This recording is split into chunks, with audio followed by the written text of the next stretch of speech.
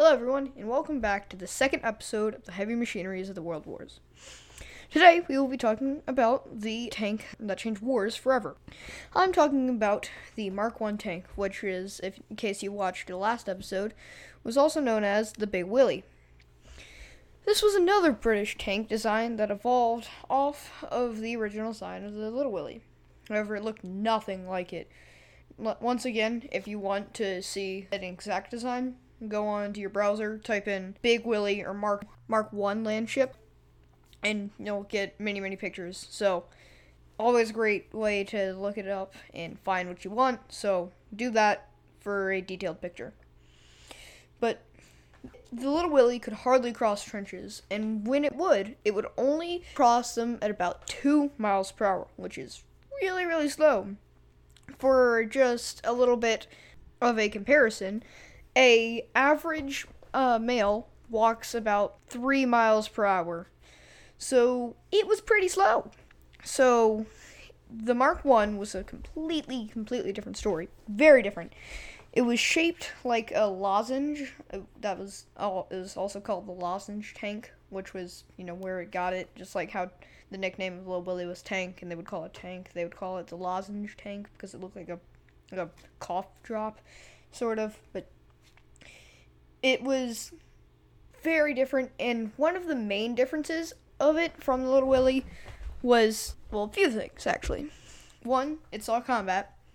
Two, it had the capability to cross multiple trenches, and it could do it quickly and efficiently.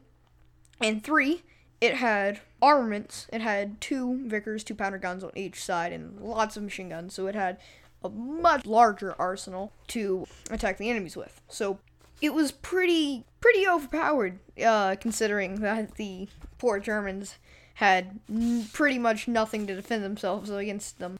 That's besides the point. So the first Mk1s were very hot and noisy, very prone to malfunction. They would often break down, and because they were so big and bulky, and they weren't really big and bulky compared to the Little Willie, but they were very hard to disassemble and reassemble.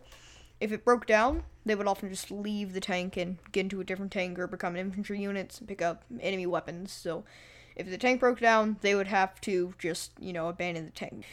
But lots of people saw potential for the tanks. So in 1916, the Mk1 was deemed ready for combat. So they sent the first group of Mk1s out during the Battle of the Somme. Its thin 6mm armor, or 0.6 centimeters, was quickly swapped out for a slightly better 12mm armor. However, on the sides and the back, it still had 6mm armor, which was not a very smart decision. But on the front, it had 1.2 centimeter armor. Eventually, a much stronger version, the Mk5, began to be produced, but there were Mk 2, 3, 4.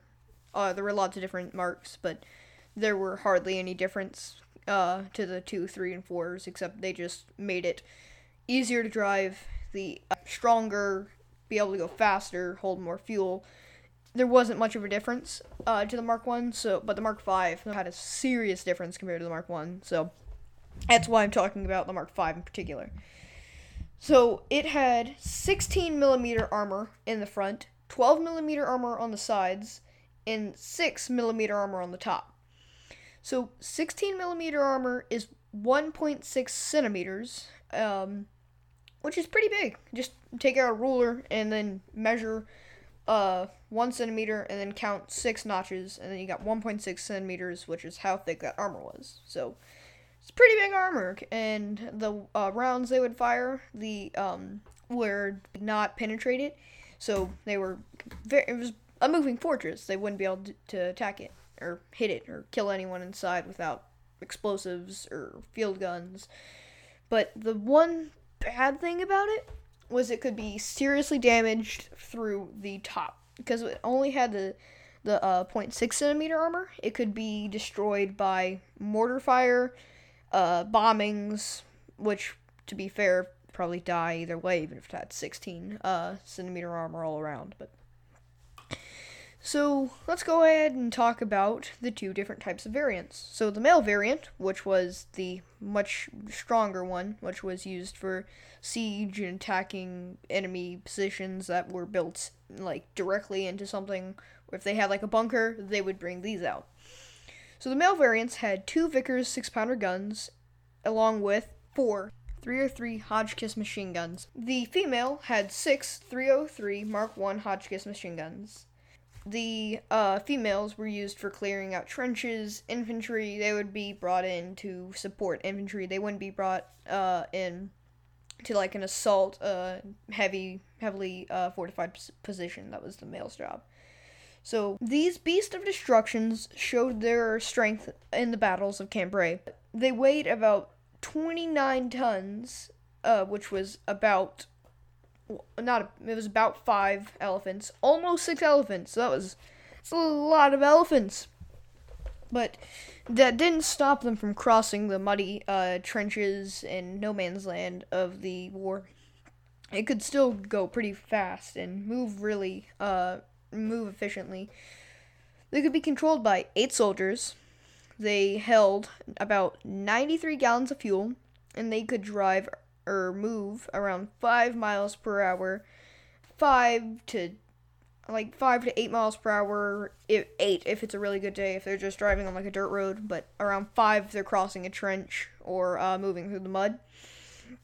So that was much better considering the little Willie, when it was crossing a trench or driving through mud, it would move around 2 miles per hour. So that was a pretty big step up. Since it saw combat, this one, the Mark V's actually wrote history. Here's the story about the Mark V's. On April 25th, 1918, during the last year of the war, in the Second Battle of Villers-Bretonneux, the very first tank versus tank battle began. A German A-7V came across 3 British Mark 5 tanks, 1 male, 2 females. 2 of the tanks were soon hit hard. The 2 females had gotten hit and had to retreat. The remaining British tank fired at the German A-7V and the crew had to evacuate. The British Mark 5 tank was then met by another 2 A-7Vs. But after the Germans were fired upon by the Mark 5s, the A-7Vs retreated. Later that day, the Mark V tank was hit by enemy artillery, and the crew of the tank had to leave the tank. Wow, I just said tank so many times, it doesn't even sound like a word anymore. But they safely made it back to the British lines, and were able to tell the story. So, let's go ahead and do the review.